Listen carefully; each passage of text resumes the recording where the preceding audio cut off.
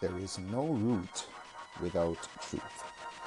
Lincoln here from Turn to Burn, FamilyFamily.com's Transformational Man Cave, where we support news to crush illiteracy, which is the illiteracy of masculinity, and to aspire to domestic excellence.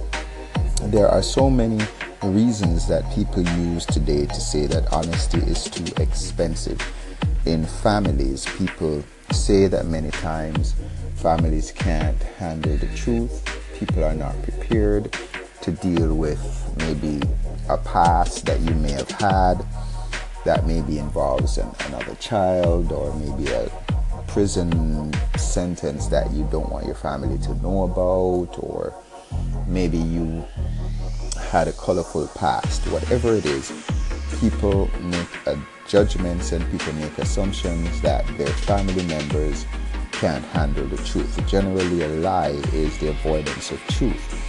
So the reason people tell lies is important, because people do something where they get a value from it. People are trying to avoid facing something that they did in their past. People think that a family member is not prepared. Maybe you might be with a family member or a spouse or some in-law that is squeaky clean, and you might make a judgment that, you know what, this person just can't handle the truth.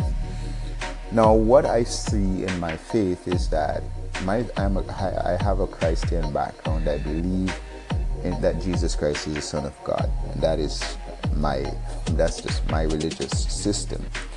And I see in that faith a Father who is totally truthful, telling this world and everybody who wants to interact with him that there is a definite honesty in how he interacts with us. He doesn't sugarcoat the truth that we have a condition that needs help called sin, and he's not interacting with us on that basis of a sinful life, and he's upfront with that, but he has made preparation to deal with sin, and he tells us how to address that issue. What I find often is that wife is shopping, she sees a dress, she puts on the dress, she does not look good in the dress. She asks, honey, do I look good in this dress? And what do we say? Oh, sure, honey, you look great in this dress. She carries home the dress, she goes to lunch with her friends. The next day, her friends, they run over her. Like, girl, what are you doing? You're a hot mess.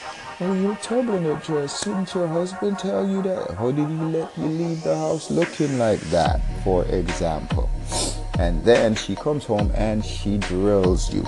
Honey, how did you let me leave the house looking? So when we're not honest, you can't build a foundation like that. And what you become known as is the man who can't stand up and talk truthfully to his wife.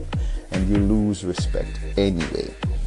The other response could be, yes, that just does not fit you. Honey, you add something at the end of it that shows that you're truthful, but you're being kind. Honey, that dress does not fit you, body type, and let's try this one, dear.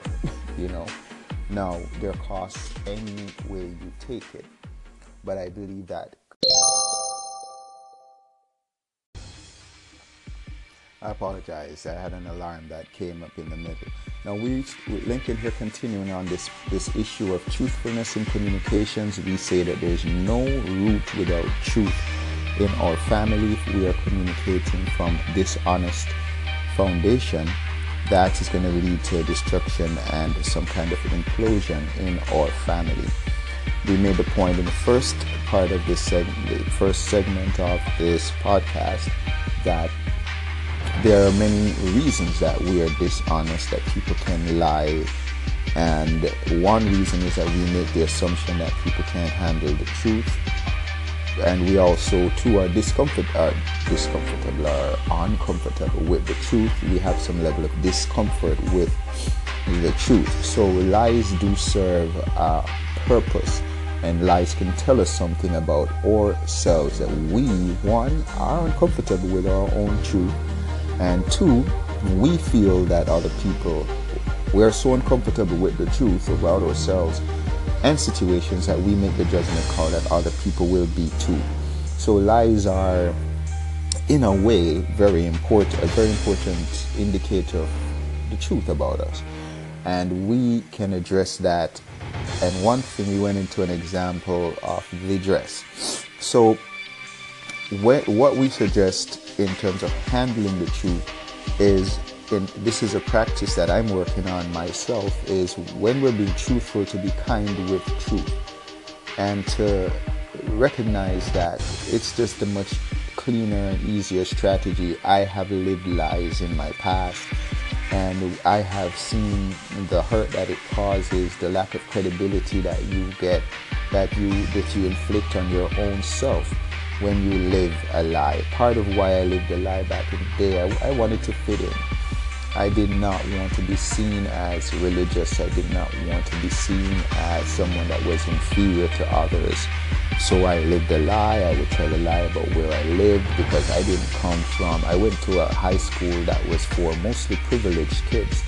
And, I was not that privileged. Yes, I would not say I grew up in poverty, but the kids that I was hanging out with, those were rich kids. I was not rich. I was not wealthy in the sense of how society would classify wealthy in Jamaica, where I grew up. So I told a lie to fit in, and that's what one thing that a lie gave me. It gave me a false identity that made me fit in with my friends for a duration of time. After a while, truth tends to always escape, and we can try to patch up and cover up something, or we can face the truth early on. So where the dress is, where your wife doesn't look good in the dress, honey, that dress is not fitting you, and I think this one might be better, or let me help you look for another one, and just face the truth early. And at the end of the day, the credibility is much better than the other option. So what I suggest that we do as males is mix truth with kindness. You can totally overturn truth when you're mean with it, because you just seem vindictive and judgmental.